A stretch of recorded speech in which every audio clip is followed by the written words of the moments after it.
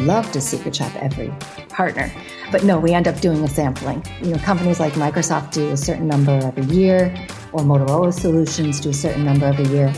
Others, typically they're doing in a country 30 at a time, or 50 at a time, that type of thing. And of course, then we get to do a maturity map where in a roll-up report, you can then say, these are the partners with high potential, so you should invest there. Because with just a little bit of help on their sales process or on their messaging or on fixing the PBX so they answer the phone, they're going to get more business. Hi, friends. Welcome to the Sales Enablement Podcast. I'm your host, Andy Paul. That was Leanne Hobson.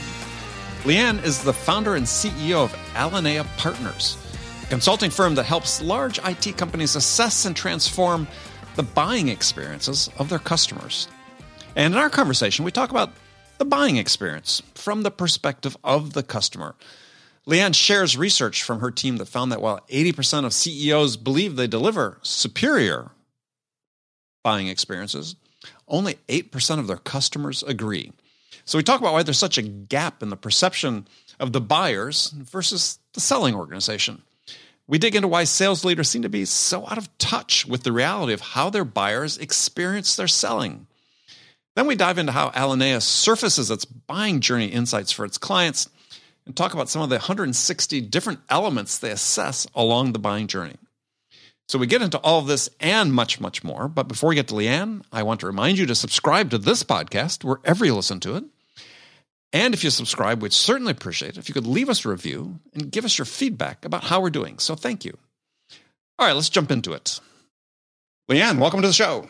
Thank you. It's wonderful to be here. Yeah, well, I think you're a first. I think you may be our first guest from Vienna on the show. Oh, wow, what a novelty. Have you ever been there? Have you come here? I haven't been to Vienna. I think as I told you last time we talked, I've taken one step over the border into Austria on a bike trip, whereas, at the top of a pass between Italy and Austria, and we got to, there was snow, so we didn't get any further, but we walked a little bit. Fantastic. So you have a bit of a footprint here, so you have to come back. Literally a footprint. Yes, I definitely want to come back. So, yeah, we appreciate you joining us. So tell us a little bit about you. Tell us about Alinea Partners and what you do, because it's fascinating. Yeah, sure. Well, let's see. I started the company in 2005, so I basically do everything. Chief cook and bottle washer. Yes. Yeah, we are a high-tech focused sales enablement and channel development agency. Okay. And we do a number of different things, but the one program we're best known for is we are the only company who does B2B secret shopping. Interesting. So we buy software, hardware, and services from IT vendors and their reselling channels. Got it. I like it.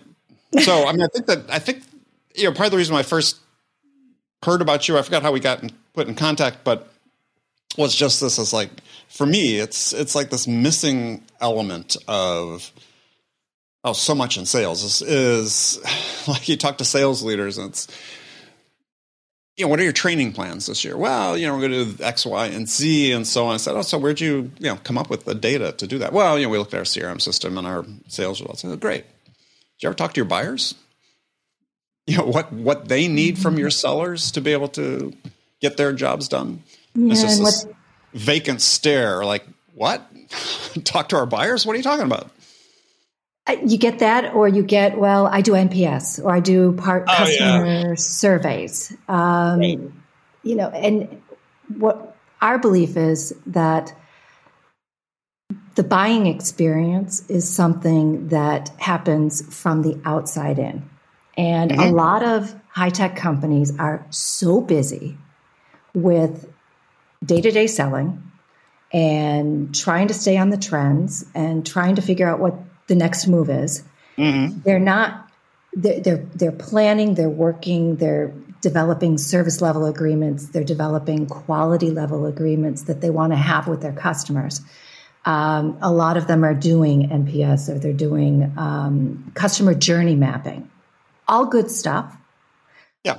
But what we then say is we believe this is the desired state of the quality that you would like to offer your customers.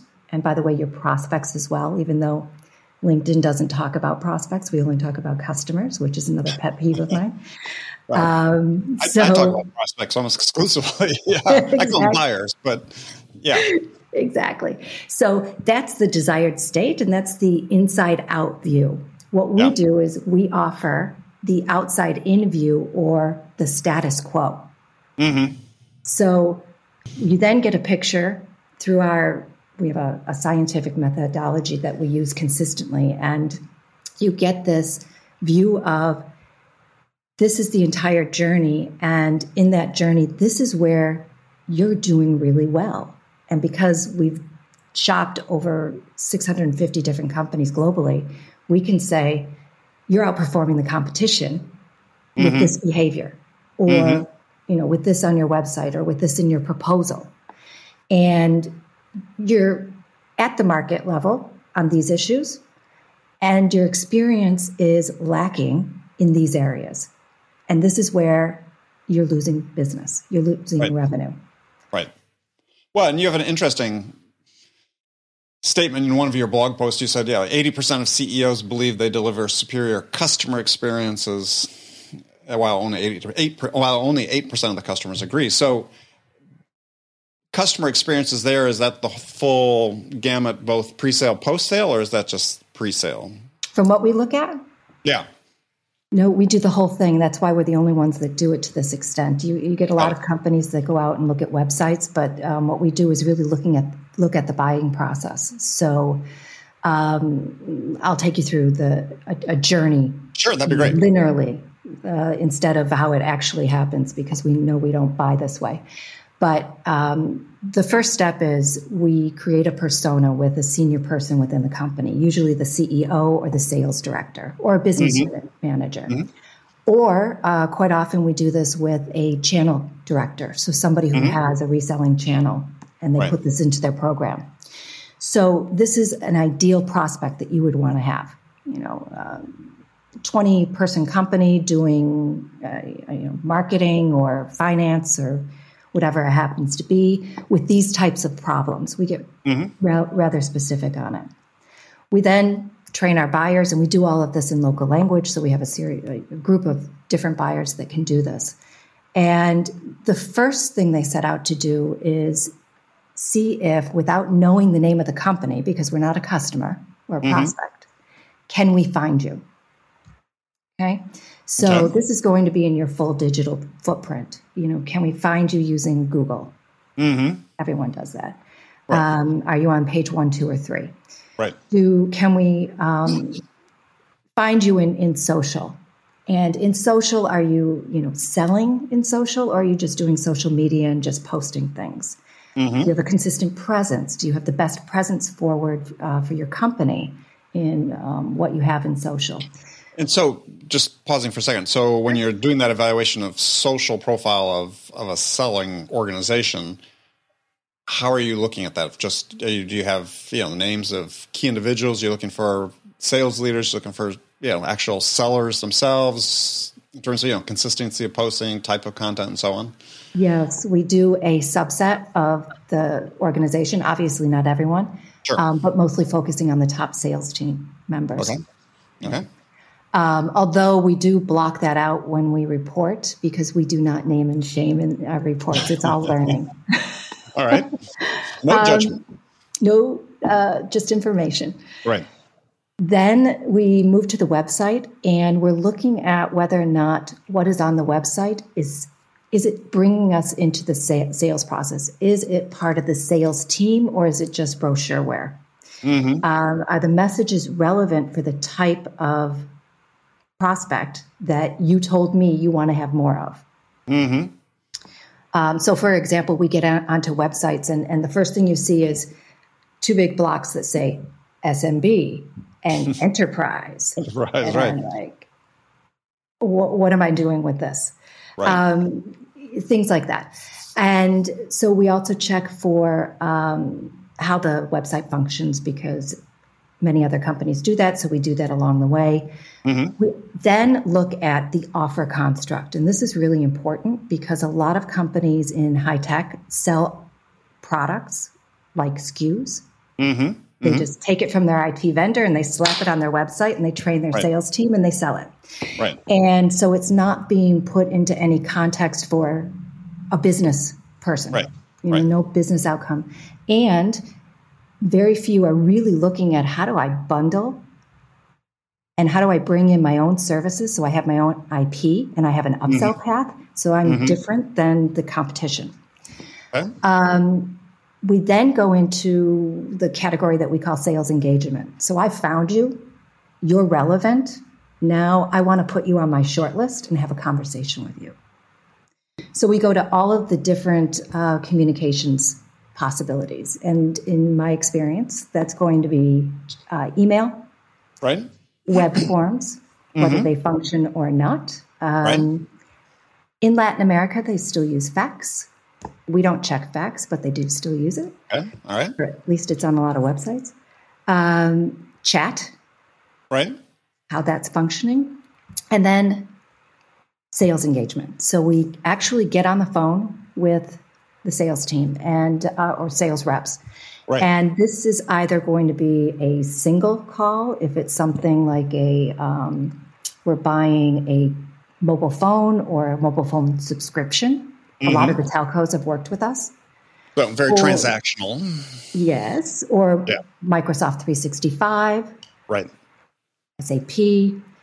Or if it's something that's more complex, such as printers with workflow software or Azure or other more complex solutions, we usually end up talking first to pre-sales and then we end up getting into the technical architecture team. And we have people that can have those conversations. We go through that process and we either purchase in their marketplace if they happen to have one. Right. Or we go to proposal and request a proposal. Now, 2/3 of the time of that 650 plus opportunities, 2/3 of the time when we expect to get a proposal, we don't. What? 2/3 of the times you actually don't get the proposal? Yeah. So look at an average deal size of 10K just to be nice. All right. And think about how much money is being left at, going to the competition. So what are you finding out? The reason why? Are they disqualifying you? They decide, hey, you're not a prospect, or that's happened twice. Oh, that's okay. So the answer is no. They haven't disqualified you. And it's always in the UK. And they always say that after they come back and we tell them that they didn't do something right. Sorry. But yes, twice we've been told that. But that's usually because the people that we do the persona with do that work well. They're really prospects that they want to have. But it can be any number of things. Yes, it can be the sales rep. And you in your book, you go into a lot of detail around that and can talk quite extensively to the issues there. But it can also quite often be a process issue.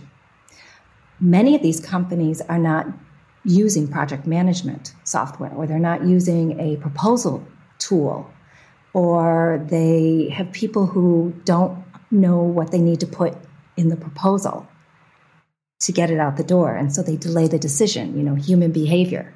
Right. Or somebody goes on vacation and forgets to tell someone and they don't have a project management system, so it doesn't tee it up. Or they don't have a CRM system, which is even worse. Yeah, I was going to say there's so many tools for sellers. I mean, but what's mind-boggling about that stat is, if I'm a sales rep and I've got an opportunity and they're asking for proposal and they are otherwise qualified, I'm just trying to think of reasons why I wouldn't get the proposal out the door, because it's like they say in basketball, you miss every shot you don't take. You're going to lose every deal you don't give a proposal on. Absolutely. And in many of these companies, the process isn't easy enough to ensure that they get 100% hit rate. Just giving proposals out. Holy cow. Okay. Wow. My eyes opened up today. Wow. Okay. Then we either go into the marketplace, as I said, and purchase and look at the purchasing process, and then the onboarding process, which onboarding processes are dismal in the SaaS world. You work with some companies, let me call it telcos now. You get 3 or 4 different onboarding emails because they've got a marketplace, plus they have the core company, and both are communicating with you. As an example. They don't they don't make sure they're not duplicating it. Yeah, exactly. Or we get the proposal, and then we evaluate what's in the proposal. So that whole conversation we just had about what the offer looks like and whether it's bundling and upsell, we look at whether they've maximized the white spaces and the upsell opportunity that they could have, and whether there are some really core components in the proposal to make it readable, easily readable, and understandable. What are the terms and conditions, and how do I buy? Right. We evaluated a number of proposals a couple weeks ago, and we didn't understand them. And we have technical background, but the decision was to understand this. We would need Google help, to search different things, and we would have to call on various people within the organization with different skill sets in order to understand the proposal. So what that does... Taking deep, heavy breaths here when I hear this, because it's like... There are lots of good things that happen as well. But what that does is it either ensures that the sale doesn't happen because they just... put the proposal somewhere else until I have time to focus on it. Well, they stick with the status quo. And they stick with the status quo. Yeah. And I've seen studies in the last couple of years, different studies saying that, I'm interested in what you're seeing is that anywhere from these 2 different studies, one was 50, one was 80% of opportunities in the pipeline, qualified opportunities in the pipeline, end up in no decision. Yes. And I think it's because we're still selling too technically from what we've seen in these proposals. If you're selling to an IT department, that's one thing. But a lot of companies are really trying to break out and also sell to non-IT departments and to the CEO. People always say, I'm selling C-level. Well, then you have to speak C-level. Yeah, well, there's multiple stakeholders in every decision, and they all have different backgrounds. So, yes, you have to be able to speak to all of them. Exactly. And I think that there's still a gap there. And it really comes through in proposals, especially if a company is used to selling to a set client base. And now they're really trying to scale with SaaS. So they're going after the SMB market. The proposal has to be adjusted to be appropriate for that market. Yeah, oftentimes you see the trajectory in SaaS. They start SMB, then go mid-market, then go enterprise. Yeah, and it's a big transition. Yeah. So then we also look at customer service and see what kind of assets they have and what kind of knowledge base, and if they're using the latest tips and tricks and types of community-based learning that we're seeing in some of the better practices. And then we're done. We put together a report, 60 pages or so, and we deliver it and basically say, this is where you have hidden value proposition that you're not highlighting. You need to shine a light on it. This part of your experience is really, really good, and you should double down on it and do more of it because you're going to close business faster or more profitably. And then these are the areas that you might want to consider changing because it's not fitting, or it's certainly you're causing you to lose business. So when your clients come to you, what are they saying to you is the challenge, right? What's triggered their interest in saying, yeah, here's this missing piece of data, this whole, let's look at it from the buyer perspective. What's motivating them to suddenly say, yeah, we need to be really evaluating this? What's happened in their business typically?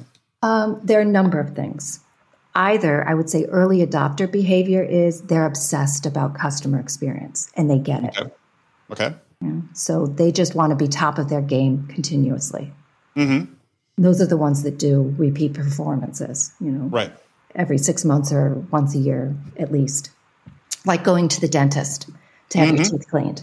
Yep. Checkup. Then you have new CEOs, sales directors, business unit directors, or really smart channel directors who come into a new position at a company, and they want a 90-day plan.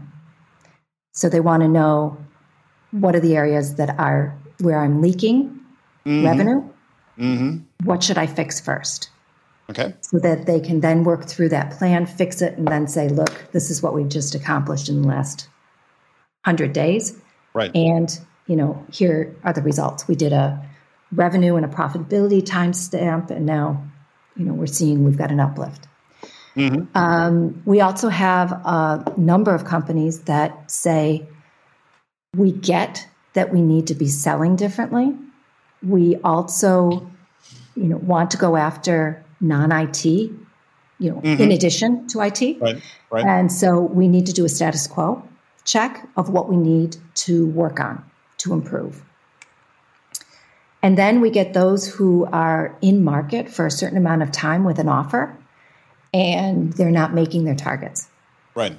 So either the CEO or sales rep or sales VP themselves wants to know why, and they've explored everything internally, or they're getting pressure from their IT vendor that they're not making their targets.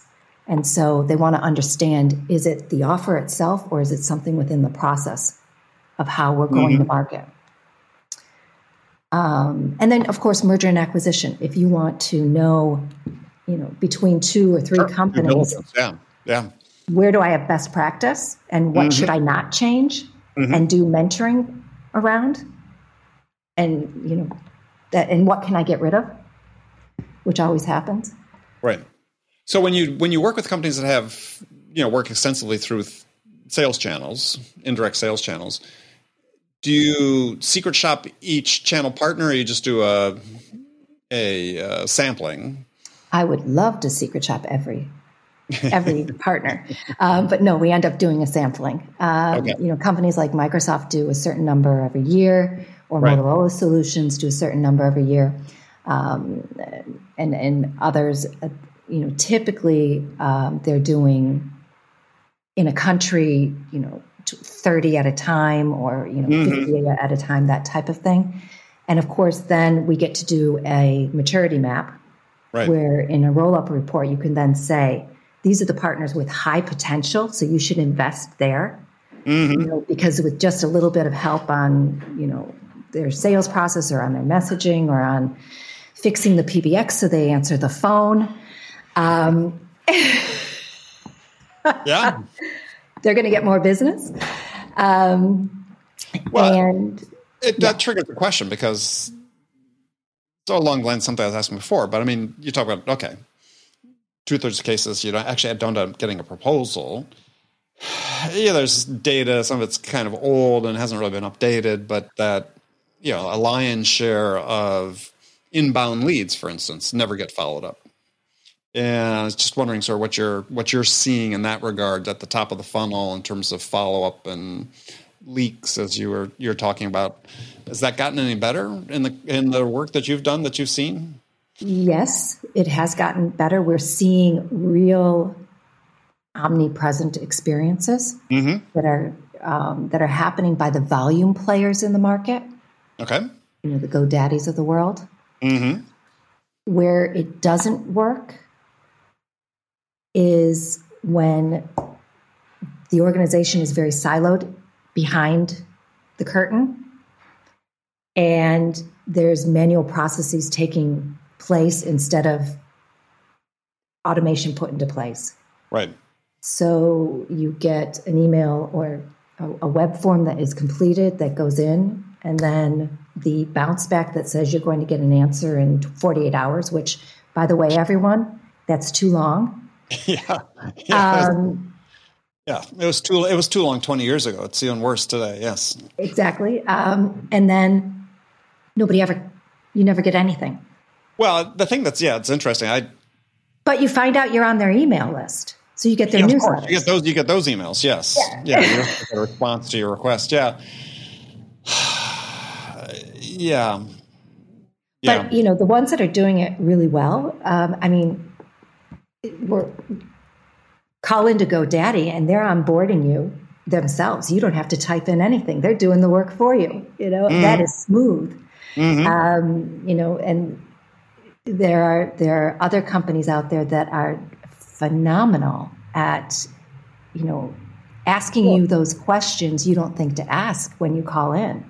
Right. And, they have you wanting to call them for all kinds of advice. That's trusted advisor. That's trusted advisor, right. And that's the point that you're trying to get to. So I was wondering, too, whether what you've seen, I don't know how much work you've done with SaaS companies, but certainly in the subscription economy, we've seen in the B2B subscription economy, we've seen companies, specialize their sales roles. So there's the sales development reps, business development reps, sort of the entry-level sellers that do a lot of the first interactions with either inbound or with proactive outbound. And, there's some people think it works great, but, the buying experience isn't necessarily great because, especially if it's an inbound, you might be a relatively sophisticated buyer. You're talking to someone who's, the least experienced person on the other team. I was just wondering, and then you're handed off to someone else. I'm just wondering what you've seen in your surveys about the buyer's experience with that. We typically go in starting off with knowing nothing, and really needing to be educated. That's, typically the way that our buying experiences start. It's only when we realize that the seller is not able to lead the journey, lead the sales process, that we start to throw in clues. Well, I read this and is that relevant, or should I be thinking about that? These types of discussions. It's a mix. Companies that are obsessed about volume and are top of their game tend to be very good at that. They spend a lot of time and they tend to get the right questions, but they're more often than not just selling transactionally. So that's easier to do, quote unquote, easy. Right. You get some, underneath that, there are the legacy companies in the SaaS world or have moved to SaaS that are trying to move from a key account type of approach into a scalable model for volume. And that's where you see the hiccups because it doesn't align with somebody who has probably self-served on the website, knows pretty much what they want, and they just want to ask a few additional questions and be sure that the person is, the company that they're talking to, they can resonate with. And then they're ready to go. So that's where it tends to be sticky, is when a company is trying to make that change. Yeah.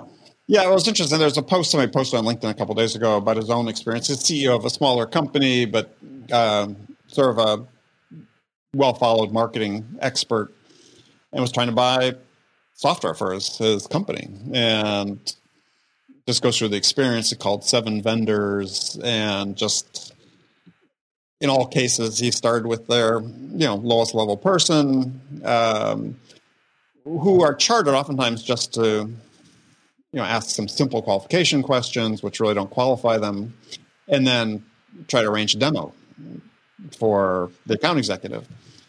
And it was just sort of a interesting story, because it really did point out sort of the shortcomings, and oftentimes where you've got people that sort of know what they want and are somewhat educated because they're able to, running up against processes that seem to be very inflexible, and people perhaps not prepared to understand their perhaps not the right fit for them in terms of, the level person talking to them, and pass them more quickly on to someone else? Well, from the company's perspective, not the buyer, but the companies that he or she was trying to buy from, I just on their behalf, the reason that they put that structure in place is because they don't want to have their more senior sales reps spend time with opportunities that don't need more than just a demo. But you're right, it's annoying if you call in and you're at a different level. So basically what they're doing is assuming that everyone who calls in is at the same buying level and knowledge level. Mm-hmm. Yeah. Which takes it to the lowest common denominator. Yep. And makes that an annoying experience for somebody who has more knowledge or wants a faster answer. Yeah. Yeah, and that's reflected, I believe, in the prospect's overall assessment of their buying journey and of the vendor and the choice of vendor they make ultimately. And that's the reason that we set that persona carefully. I always say to people, don't make it something that is either too big so that you're going to get everybody so excited they're all going to jump on it and act out of the process. Right. And don't make it so abnormal that they don't know what to do with it. Or unless you're really trying to prove the point that you want to go after this type of business and you're not set up to do that. So you want to identify all the things you need to fix. Mm-hmm. But that's not usually the case. People aren't usually that brave. No. So in addition to like the secret shopping, do you also use surveys of buyers and just sort of quantitative analysis of their experience as a buyer with a particular sales organization? We do a lot of different things in the sales enablement, sales readiness department, so to speak, offer management. So the research that we gather from secret shopping allows us to identify where there are gaps in the market. Mm-hmm. And so we have another series of programs that we do run, which can take you from analysis of a customer set and identification of opportunities, white spaces, to portfolio assessment. So we took the assessment idea and we created a portfolio assessment where we look at your capabilities as a company and your current products or services. And then we make, push a button and have our consultants look at it and make specific recommendations for what you could add to your portfolio, how you could package better. You have the capability to sell, I'm making this up right now, but security, and you're not. Right. Or any number of other things. And we then either hand that back to them with our recommendations and they go and do it, or we can then get involved in creation of an offer if needed. If they don't know how to put together the core messaging for non-IT, the use cases, and the sales motions that should go into place for that. And then we also get involved in sales briefing documentation and customer-facing decks, and then training the sales team on those offers. Got it. So just for people listening, sort of average size company you work with in terms of maybe a number of salespeople, or how do you, structure the ones that you focus on? Yeah, so we work quite a bit with Microsoft and with their full channel. So we touch about 100 different Microsoft partners every year. And they're either 100% Microsoft houses, or they're also selling Citrix or, SAP or, other VMware. And so we get involved with that. We also work with Xerox and Motorola Solutions, O2, their channel. So we deal with companies that are more mid-sized and for the offer development. Right. Yeah. Exactly. And for the offer development work, we do work with smaller companies. But for sales, for secret shopping, you usually need at least 10 people in your sales department, because we don't want to set a persona, go away and shop, and then the person who set the persona with us answers the phone. That's a little silly. Instance, yes. Yeah. All right. Well, good. Well, Leanne, thank you so much for joining me. This has been very, very interesting. It's been my pleasure. Yeah, as I mentioned before, I think too rarely do companies, when they're analyzing sales challenges, look at it really from the buyer's perspective. I mean, they do nominally in terms of, let's create personas, so on and so forth. But actually getting in and seeing, okay, what's been the buyer's experience with our sales team? Yeah, it's a huge gap in knowledge most sales teams have, and it should be closed, because if you'll make decisions about how to do better in sales, why don't you start with your buyers, find out what their experience is. Absolutely. And we know a number of companies that say, well, I call in, the CEO calls in and tests. Yeah. But it's important to have a tested methodology to do it, I think, in order to give the full feedback instead of just a sporadic moment. Yeah, I had one client, and I think CEOs, just for the most part, are not in touch with the buying experience at all. And I had one client once was complaining about he had called into a company, and it's just so frustrated trying to deal with the automated voice attendant and try and navigate the logic tree of where to go. And I sitting there complaining to me, I pick up the phone and dial his number, right, for his company, and his was as worse as bad as the thing he was complaining about. I hope they gave him that music on hold that's actually an advertisement for the company. Yeah, no, they hadn't done that. But yeah.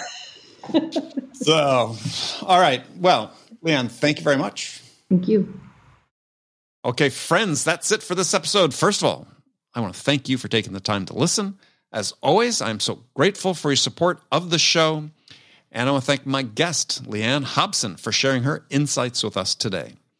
If you enjoyed this episode, please subscribe to this podcast, Sales Enablement with Andy Paul, on iTunes, Spotify, or wherever you listen to podcasts. So thank you for your help with that. And thank you so much for investing your time with me today. Until next time, I'm your host, Andy Paul. Good selling, everyone.